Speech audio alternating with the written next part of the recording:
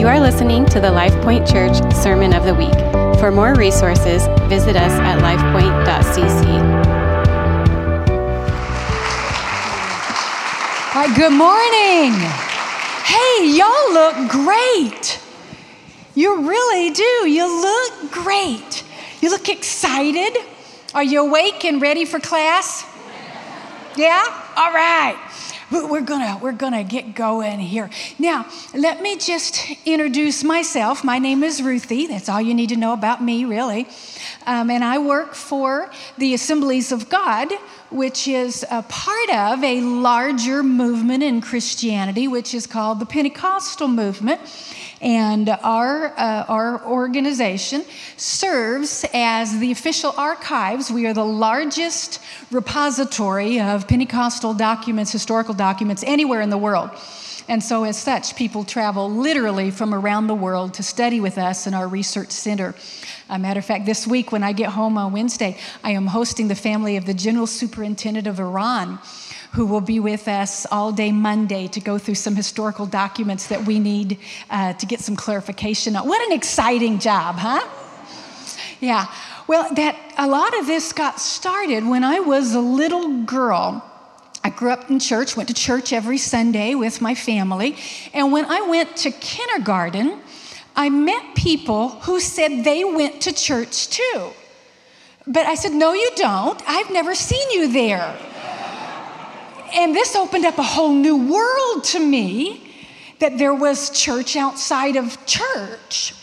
And then I was so blessed to have teachers who gave me an incredible gift. They taught me how to read.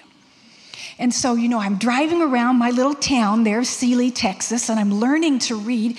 And I see these other places, and I start reading these other names, like Catholic and Methodist and Lutheran and a really big one, Presbyterian.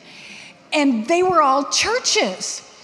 And I didn't understand how come I didn't know them, because I went to church too. And so from the time I was a little girl, I've had a fascination with understanding why people believe the way they believe and how that developed and all of that exciting stuff. Anybody else a real nerd like that? Okay, you guys, you are my people, my tribe right here. Right here. Now, in this church, how many of you by chance have been in this church less than 5 years? Okay, that's a huge percentage of you. And if you're going to join a church or really any kind of group, you need to have an idea what they're about, because there's some weirdness in this world. Yeah, there is. And so it's important that you know something about the place that you're coming, that you're bringing your children. So this is Life Point Church, and it's part of a movement within Christianity. Specifically, this is part of an organization called the Assemblies of God, which is part of a larger movement called the Pentecostal Church, which is part of a larger movement, which is part of a larger movement. Anybody confused yet? Okay, so let's just real quick, let's just have a wee bit of history lesson. The church began in the scriptures. A man by the name of Jesus Christ lived in the first century Palestine, and he claimed to be the embodiment, the actual incarnation of the Logos, the source of all things, God himself in flesh. Now, as he was walking on the earth, God accompanied his ministry with many convincing proofs that what he said was accurate. Now, he was arrested, crucified by the Roman establishment in cahoots. That's the word. Cahoots. I'm from Texas, okay? They were in cahoots with the religious establishment. And then on the third day after his death, he rose again, was seen with convincing proofs by more than 500 people at one time, as well as many others. And he commissioned his followers to go into all the world and to make disciples, people who would follow the teaching that he had given them, and that he would change their lives. And so what we have beginning, that's in the Gospels, Matthew, Mark, Luke, and John. And then the very first history book of that movement, we actually have copies of. Did you know that we have actual copies of the very first church history ever written? Anybody know the name of it? The book of Acts, absolutely. The Acts of the Apostles through the power of the Holy Spirit. And so this church began, and we get 28 chapters of the book of Acts telling the history of these early Christians who were doing everything they could to follow what Jesus had taught them. And for some reason, some people think that when Acts 28 closed, that was the end of church history, but that's just the end of that book. The Acts of the Apostles, through the power of the Holy Spirit, has continued throughout history. We're just in like chapter 2342. That's all. It's still part of the same book. And so what happened is you had one church, and these people went out into all of the known world, particularly around the Mediterranean and the Roman Empire. And they started converting other people to this way of life. And so they were one church in many locations. And as they got together and made documents and hammered out what the church would look like and how it would work, they called themselves the Church Universal. But they used a word that means universal. Anybody know what that word they called themselves was? Catholic. Yes, the universal church. One holy Catholic apostolic. And that was how they described their church.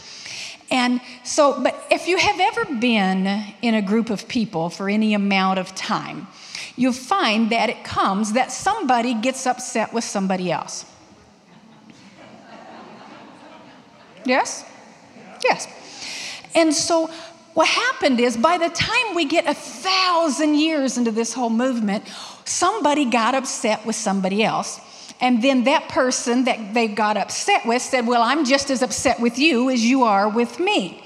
And there was then a split within the church.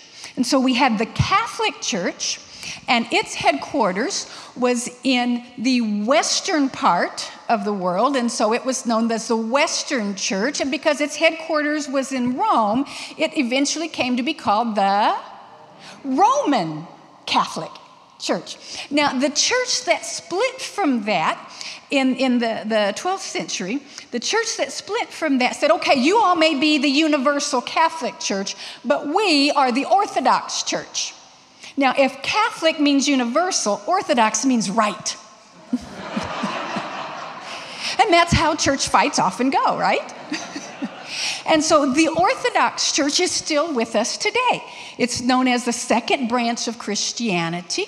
And the Orthodox Church, typically we think of them as a geographical church. And so we have the Greek Orthodox, right? The Russian Orthodox, the Coptic Orthodox, all of these wonderful churches, particularly in the East, but there's many of them here in the Western world.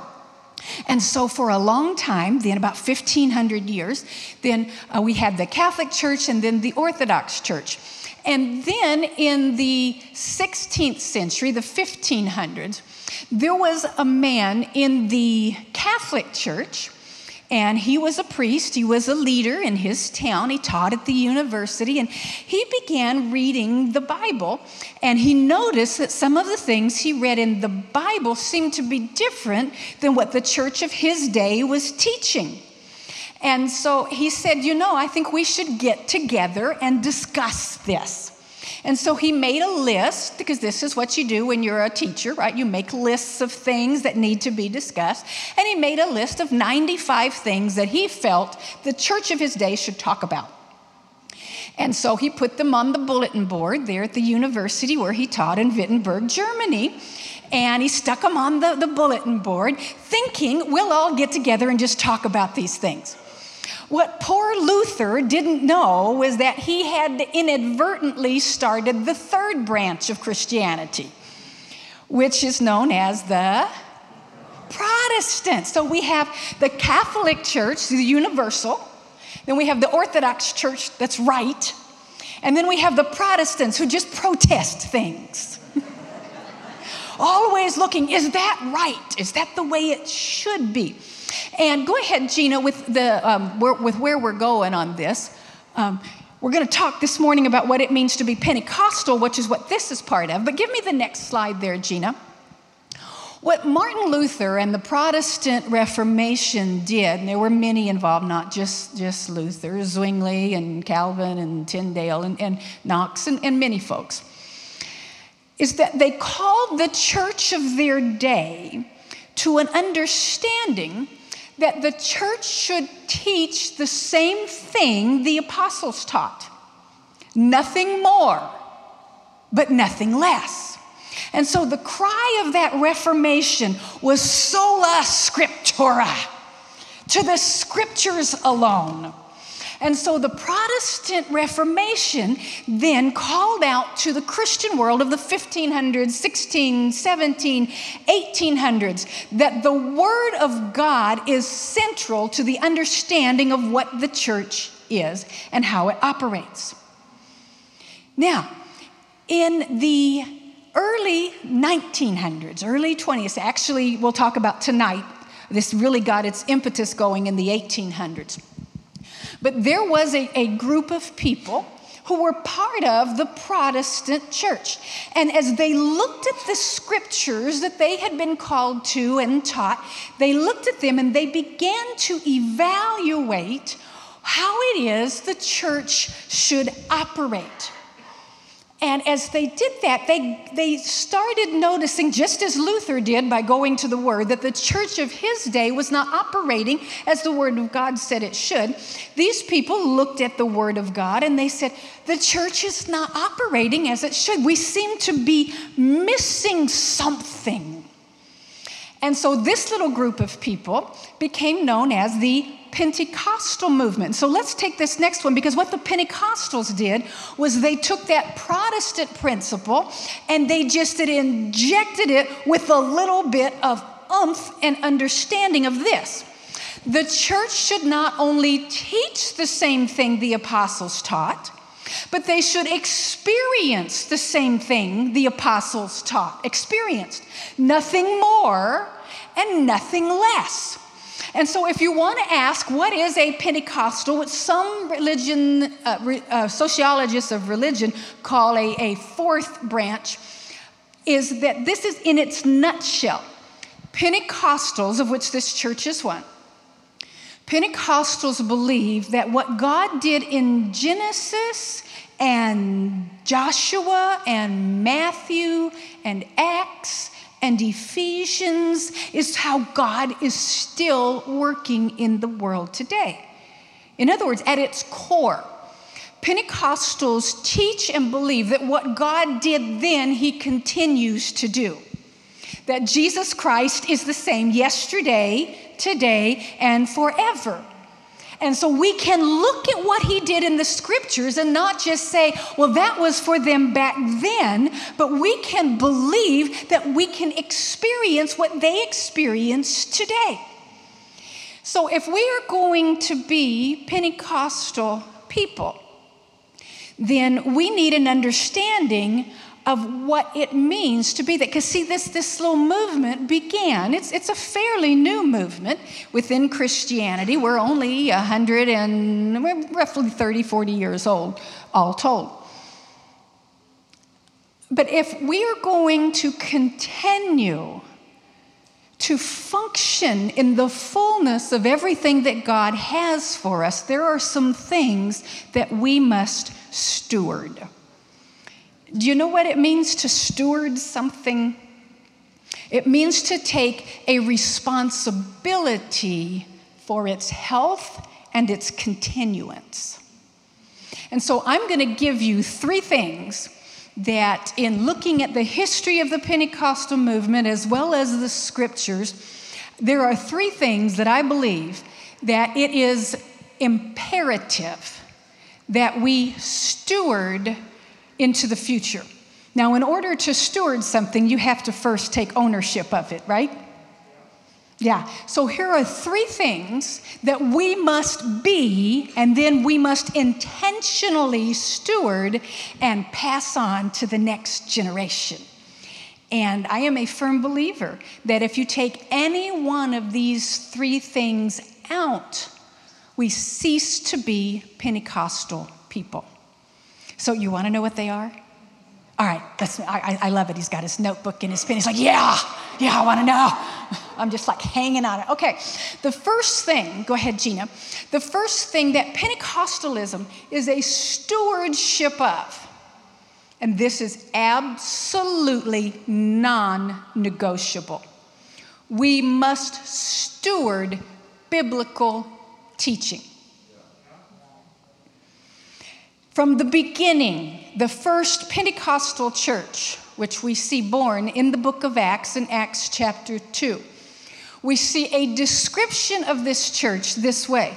They devoted themselves to the apostles' teaching. There are some that accuse the Pentecostal movement of being extra biblical. By extra biblical, we mean outside of biblical understanding. But we got the idea for how we behave from this book. It wasn't a matter of somebody had an experience and they thought, well, I wonder if I could justify that from the Bible. Matter of fact, we'll talk about this at Jesus School tomorrow. They were in a Bible study looking for how can I know that I have found the fullness of what God has for me. And they went to the scriptures and then began to pray into their lives what they read in the scriptures. It is imperative that we are people of this book, because this book is the timeless truths of God. And if we think that we can just run around having some sort of, I want to be spiritual and I want to do this, but it is not grounded in the Word of God, we don't have what God has given us. Now, in the Assemblies of God, of which this church is a part, when your pastors had to take a little test, believe it or not, they make them learn a few things before they just say, okay, you can go down to Ames there, and you know, they're just not yahoos. They had to take at least one test, right? And in that test, they had to sit down and write out what are the basic beliefs of this church. The very first of those, the foundational belief on which the others hinge, says this: we believe that the Bible is the inspired Word of God, and it is our, listen to this great line, our authoritative rule of faith and conduct. Did you get that part right on your test? Authoritative rule of faith and conduct. What a great line. What that simply means is, we believe that this book is inspired by God, and as such, it has the authority to tell us what we believe, rule of faith, and how we behave, conduct. And so as Pentecostal people, our understanding is that this book is the basis of our understanding of how God has revealed himself to us. And when we find something in our lives that doesn't align with this book, we don't change the book, we realign our lives. And if we get away from that understanding, we will, as a Pentecostal movement, be subject to every whim, every fad, and every fancy that brings itself along in the culture in which we exist. Which, as we all know, culture changes with time. What's in yesterday will be out tomorrow. What was popular then, what was bad then will be good then. What was good will be bad. That's just culture. It's how it changes. And as Pentecostal people, we have put a stake in the ground that this book is the authority for what we believe and how we live. Now, there comes a problem. If this book is the authority for what we believe and how we live, if we don't know what the book says, that makes it very difficult to incorporate into our lives. And so as Pentecostal people, truly Pentecostal people, you know what we love? We love Bible studies. We love it. We're just like, oh, I can't wait till he preaches. Oh, this is going to be great. You're having a Bible study? Oh, man, I can't wait till what are we doing? I want to read it ahead of time. And this idea that the book is just something that is off to the side brings us to the place where Martin Luther found the church of his day, when he called them back to an understanding of the Word of God. Now, in the early days of the Pentecostal movement, we came under some real criticism with an understanding of this word. In the early days, there was a great revival that took place out in California in an African-American church, and there were some very strong feelings in some of the other churches about what was happening at the Apostolic Faith Mission at 312 Azusa Street. And so many of the pastors got together, and there was some very real questions that they had about what was happening in this church. The pastor's name was William Seymour. And two of the criticisms that they had for Seymour was, number one, Brother Seymour, we believe that you are taking the scriptures too literally, because he was teaching that what you read about in the Bible you could experience. And they wanted to bring him in line. Brother Seymour, what you read there was for them then. You cannot appropriate that to yourself and your congregation. The other accusation they had to Brother Seymour was that some of the things that were happening in his church as they were having this revival, people were doing things that they hadn't been doing in some of the other churches. Speaking in tongues, experiencing healings. And they were seeing this and they said, Brother Seymour, you're getting outside of the Word of God. And so one of the great things with working where I work is we have access to all of these things. So Gina, the next slide. In the Apostolic Faith, which was Brother Seymour's, the church newsletter that he sent out, this is from the June to September issue of 1907, where he addresses this issue to the pastors around him. He says this: we are measuring everything by the Word. Every experience must measure up with the Bible. And we have evidence that Seymour followed that, because there were things that some people came into the church and they started doing some things. And Seymour, as we have his writings where he stopped this and cut this out, encouraged this, encouraged that. He says, we are looking to the Bible for our experience. We are people of the book. And then he addressed the other issue, was that, Brother Seymour, you can't apply this to yourself. And he says, some say that is going too far. But if we have lived too close to the Word, we will settle that with the Lord when we meet Him in the air. In other words, if we have taken the principles of this book and we've tried to live too closely with them, we can trust that God is going to let us know and bring us into alignment. These were people of the Word. Now, in that point, we are the same as every other Protestant church, sola scriptura. The importance and the value of the Word of God as our rule of faith and conduct. But Pentecostals add another layer. That's what the next slide there, Gina.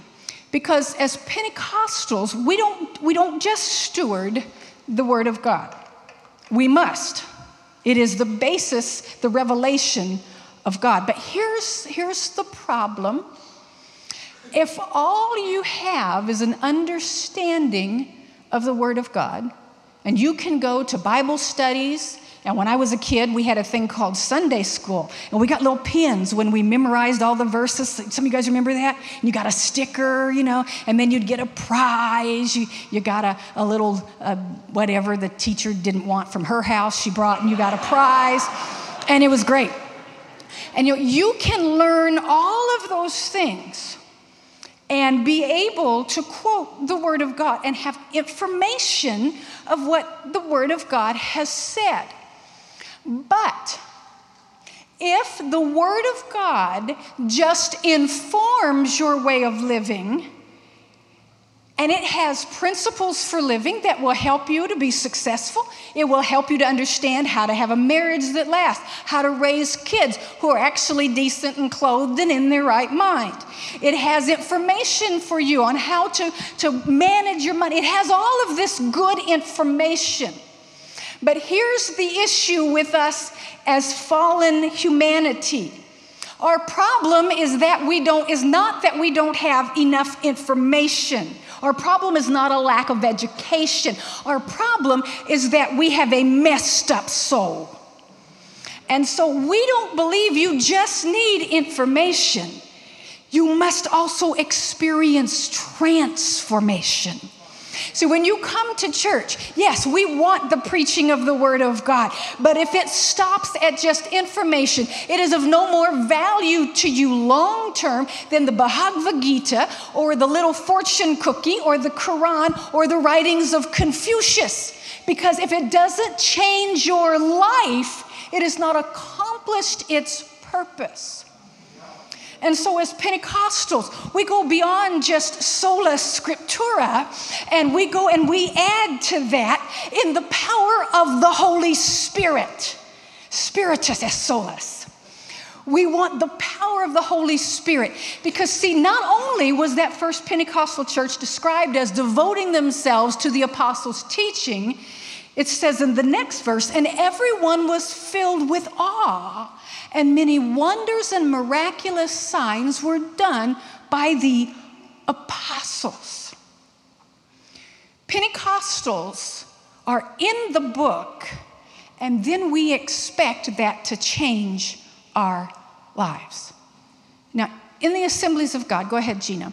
In the Assemblies of God, our 9th General Superintendent, Thomas Zimmerman, made a statement that I think is really apropos here. He gave an illustration. He says this: the Holy Spirit is the river, okay, moving, living water, is the river, and Scripture is the banks. Okay, you following me?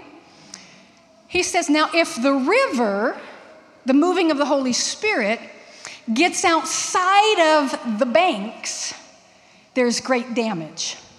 Have you ever seen a river get outside where it's supposed to be? We live close to, we've seen a few floods in central Iowa. It causes great damage. In the Pentecostal movement, has there been times when we have claimed an experience of the Holy Spirit that wasn't in line with the Word of God and done damage to people and to places? Yes. However, the danger is when we see something go outside of the banks, that what we do then is we just dry up the river in order to keep it within from causing damage. And that's what he says next. He says, but if the river runs dry, if the moving and functioning of the Holy Spirit ceases to exist, then what good are the banks? It will help you to live a good life, but it will also lead you, if the Word of God, which is a two-edged sword, does not have with it the moving of the Holy Spirit, building in you not just the gifts, but the fruit of the Spirit. There have been those who have taken this book when it's not accompanied by love, joy, peace, gentleness, goodness, faithfulness, meekness, self-control. And they have cut people to shreds. We need the Spirit of God. See, the Holy Trinity of our faith is not God the Father, God the Son, and God the Holy Bible. It's God the Father, God the Son, and God the Holy Spirit who moves within us. And so as Pentecostal people, we come expecting to see the transforming power of the Holy Spirit. It's not a dead religion, it's a living reality. And as Pentecostal people, it is imperative that we steward this. And that's why your pastors oftentimes will intentionally leave time in a service or set up a time outside of what's regular to say, we want to experience the power of God in our midst. Because we are living in a time when it is going to take the transforming power of God for us to do what God has called us to do.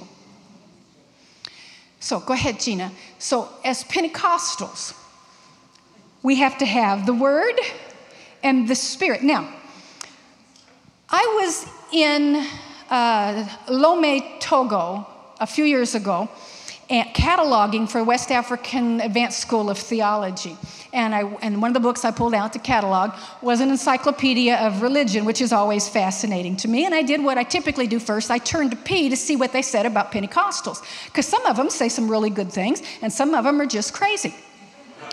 And this particular book that I opened up to Pentecostal, this was the picture to represent the Pentecostal movement. And a few years ago, I was at an academic symposium in Cleveland, Tennessee, and I thought, while I am in Appalachia, I have never experienced a snake-handling church. So I thought, when in Appalachia, what else are you going to do, right? So I spoke with the professor of church history at Lee University in Cleveland, and I said, could you direct me to a snake-handling church? And he said, well, it's illegal in Tennessee, so I won't encourage you to go here. But there's one about 2 hours away in Alabama, and I've got the pastor's phone number if you'd like to call and see if you could attend a service with them. And so I thought, well, this will be fun. And so I called the pastor and told him who I was, and I was in town, and did he have a service that was open that I could attend. And he said, well, most of our services are closed to the public, and there's reasons for that. They've been exploited. He said, but there is services, usually at least one Friday a month, that we invite guests. And I said, oh, when is that? He said, well, there is one this Friday. And I thought, glory to God. And I said, what time? I will be there. And so I left early so I could get there. I didn't even stop to eat. I just bought some lunch meat and bread and Chips Ahoy. And I'm in the car eating my food. And I get to Alabama. I got there early because I was excited. I wanted to see what was going on at this church. And folks started to come in, and it must have been bring your own snake night, because folks come in with boxes with snakes. But it was okay if, like me, you had not brought your snake. They had some on the platform, so they would share if you didn't bring one. Now, I'm from Texas, and in elementary school in Texas, we are taught, part of the curriculum, how to identify good snakes from bad snakes, because that's how you live down there. And so I know my snakes. And I promise you, what I saw there was timber rattlers, copperheads, and water moccasins, cottonmouth. And so I talked to the pastor who was going in, and he said, now, we only take up the serpent when the spirit moves. And I thought, well, that's a good idea. But I also began to pray for the Spirit to move, because I really wanted to see this. Now, I had intended on sitting in the back. But the pastor took me up front, and he showed me they had a duct tape line that went across the altar area. And he said, now, we don't take up the serpent past this line. And I figured, well, the snake knows his line. So I sat on the second row so I could see what was going on. And we started the service, and it was just your typical Southern Pentecostal church, and it got cooking. I mean, it was happening up in there. And the pastor went over at one point, and he pulled off the plexiglass lid on the box there on the platform. He reached down, and I promise you, he pulled up about 3 copperheads. And there was an audible in the service, and everybody else got their snakes out. And so they were passing snakes and singing. They had inside the pulpit a little jar of strychnine that they passed around that you could drink from the jar of poison. They pulled out a propane torch, that you'd hold in your hand, and they'd get that torch going and just stick their hands and their faces in it, shouting glory to God. Now, when I got back to Lee University the next day and went into the sessions, and somebody had heard that I had gone out, they asked me this question: are they Pentecostal? And I said, well, they have a scripture from the Bible that justifies what they do. And they have an experience that I would say is supernatural. It certainly isn't natural to me. But there is one thing lacking in this very small branch of the Pentecostal movement. And if you have questions on the history and how this got started, just grab me afterward. But there's an issue of something missing. Did you catch when I called the pastor and asked him if I could attend a service, because I knew that many of their services were closed? And here's what's missing. They have a scripture. I think it's misinterpreted, but they have a scripture. They have the experience. I watched it. I mean, the pastor himself told me he'd been bit 16 times. He said, one time I stopped breathing, but I started again, so we just went on. Although he has had people die in the church. But what is missing is the mission of God. See, God did not give us His Word. He did not give us His Holy Spirit so we could get together and have Pentecostal picnics. He gave it to us so that we would partake of and then serve the bread of life to a lost and dying world. See, God is on a mission to redeem a lost world, and He invites the people to join Him. He gives them the understanding and the revelation of who He is, and then He empowers them to do that mission, explaining and exposing and being an example of who He is. But we get into trouble when we want to take the Word of God and the experience of God and just get together and have some few chills and thrills and talk about how we know what is right.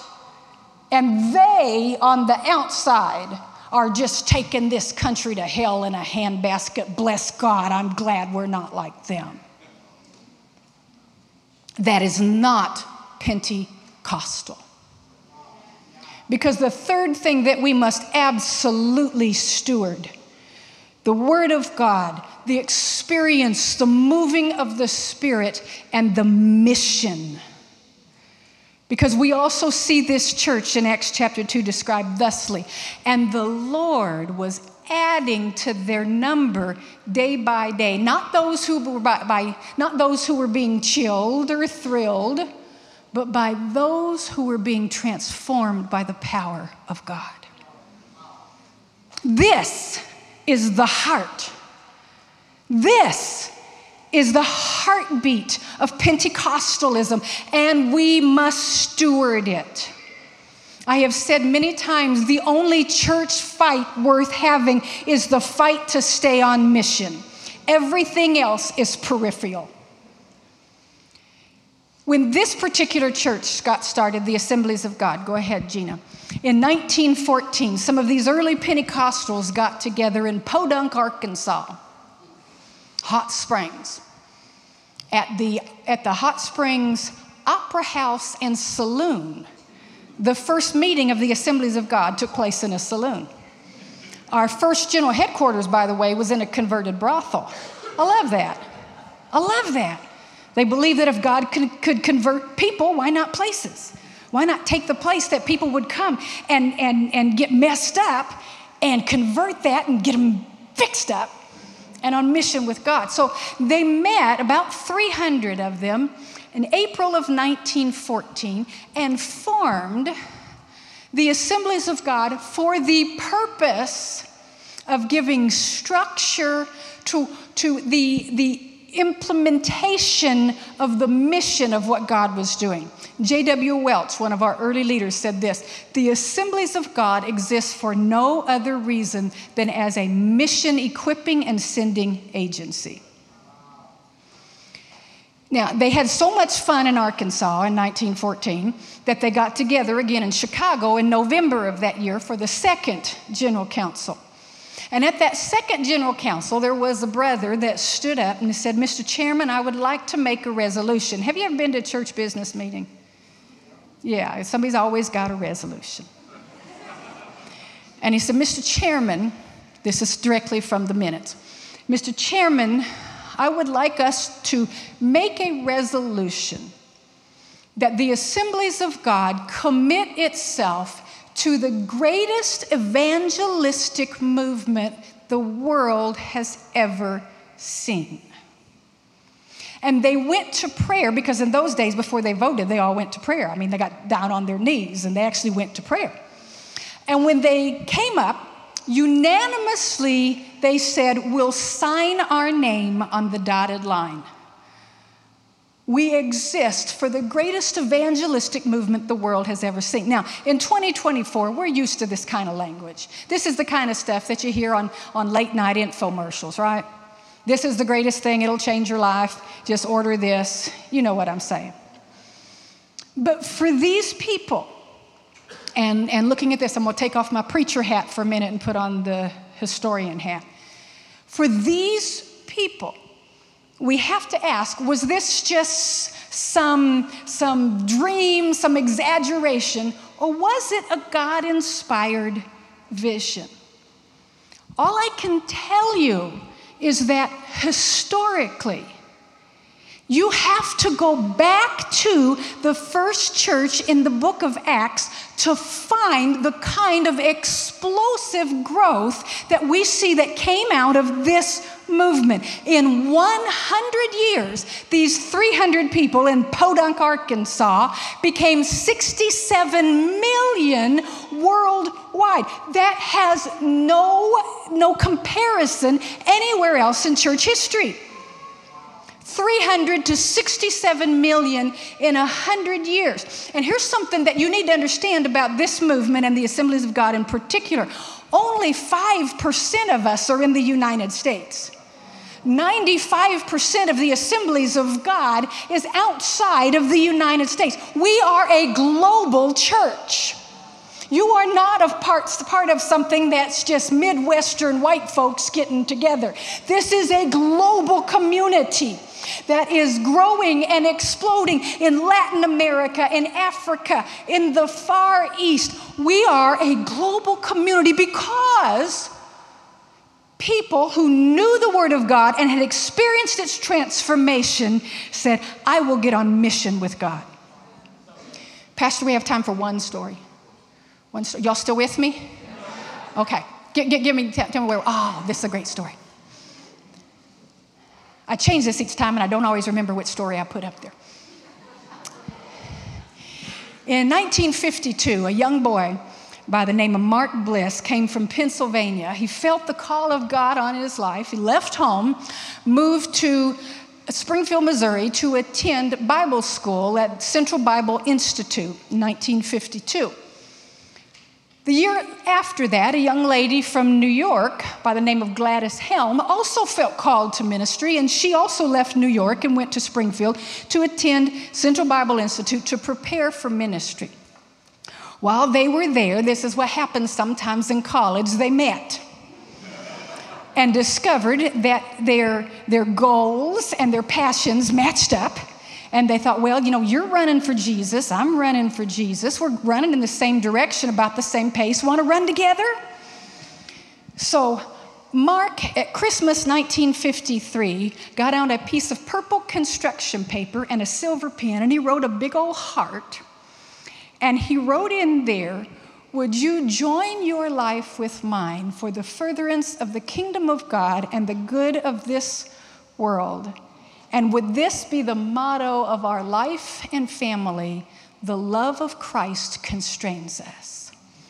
And then he wrote yes or no circle and put a little line at the bottom. And Gladys got that little Christmas card, and she looked at it and looked at Mark, and she circled yes and wrote her name, Gladys Helm. They were married in June of 1953.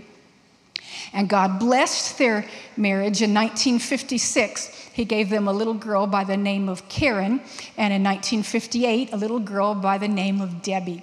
And in 1960, a call came out that a lady who was working in West Africa, Liberia, Florence Stidell, who had a leper colony there in Liberia, needed some help. And Mark looked at Gladys and down at the kids, Karen was 4, Debbie was 2, and he said, "You want to move to a leper colony?"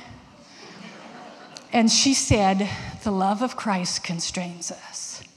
And they took Karen and Debbie, and they went over to Liberia with Florence, and they started to raise their little girls among the families of the lepers, building up this colony and encouraging people and leading them to the knowledge of the love of God.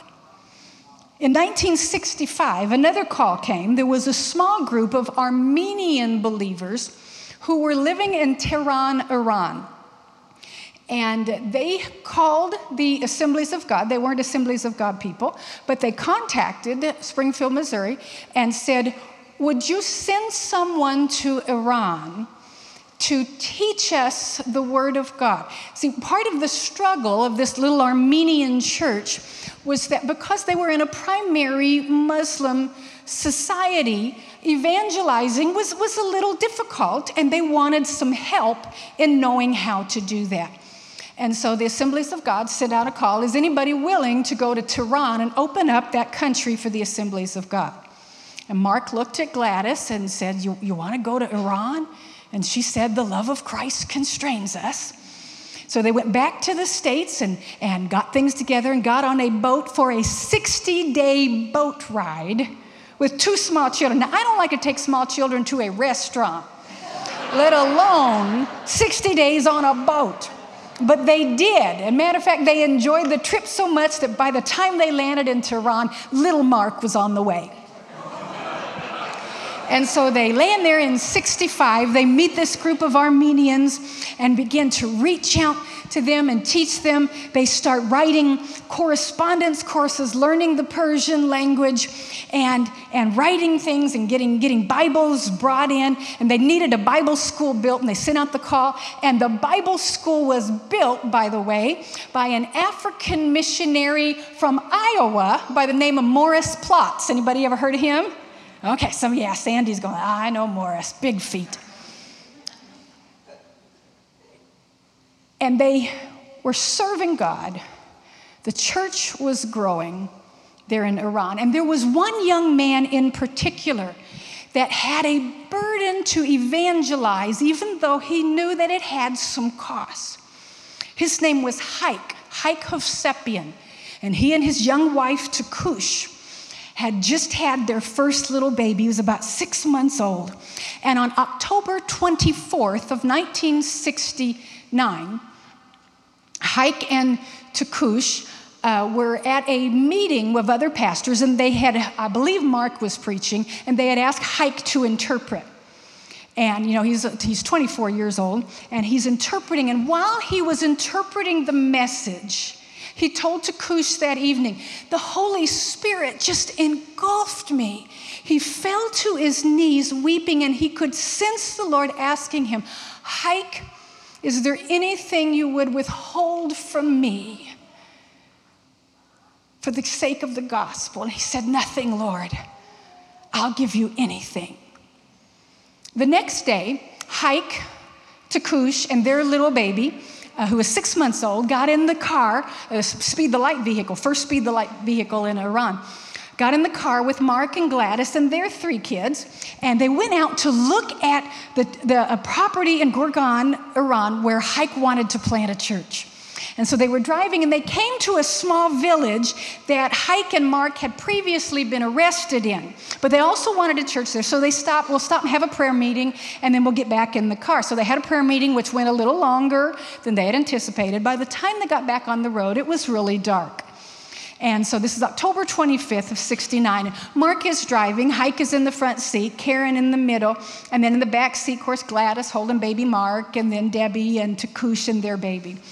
And they're driving down in the dark, and as they rounded a corner, a car came at them with its brights on, and Mark couldn't see. And one of the things he couldn't see was that there was a tractor trailer stopped in the middle of the road with no lights. Mark Bliss hit that tractor trailer full head on. Instantly, all 3 of his children were killed, along with Haik and Takush's infant son. Is there anything you would withhold from me? God had asked him. Gladys did not regain consciousness for several weeks. When she did wake up, Mark had to tell her that she was no longer a mother. In the meantime, he had to arrange for the burial of their 3 children.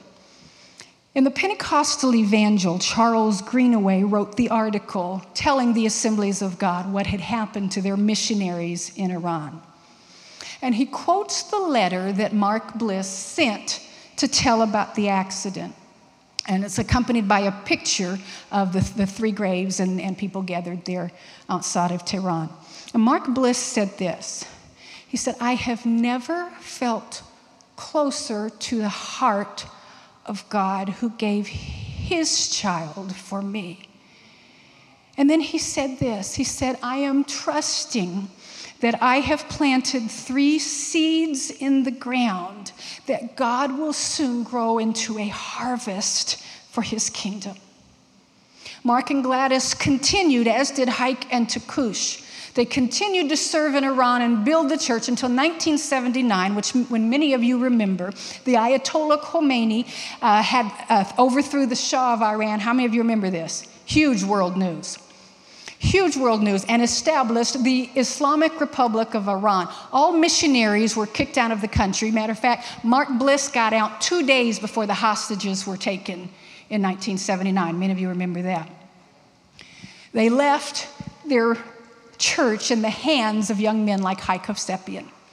Haik Hovsepian led those churches through the growth of the Islamic regime under the Ayatollah. And many of them lost their lives. The Persian Bible was outlawed. It became illegal to have church. You could have church service if you did it in Armenian, but you couldn't do it in the language of the people. And you could not evangelize. They were forbidden to. Matter of fact, in 1992, the Ayatollah, his successor, demanded that every Christian church that still existed in Iran write a sign-off on a letter to the United Nations stating that they had full religious freedom. Every single church leader signed except 2, the Church of the Brethren and the Assemblies of God.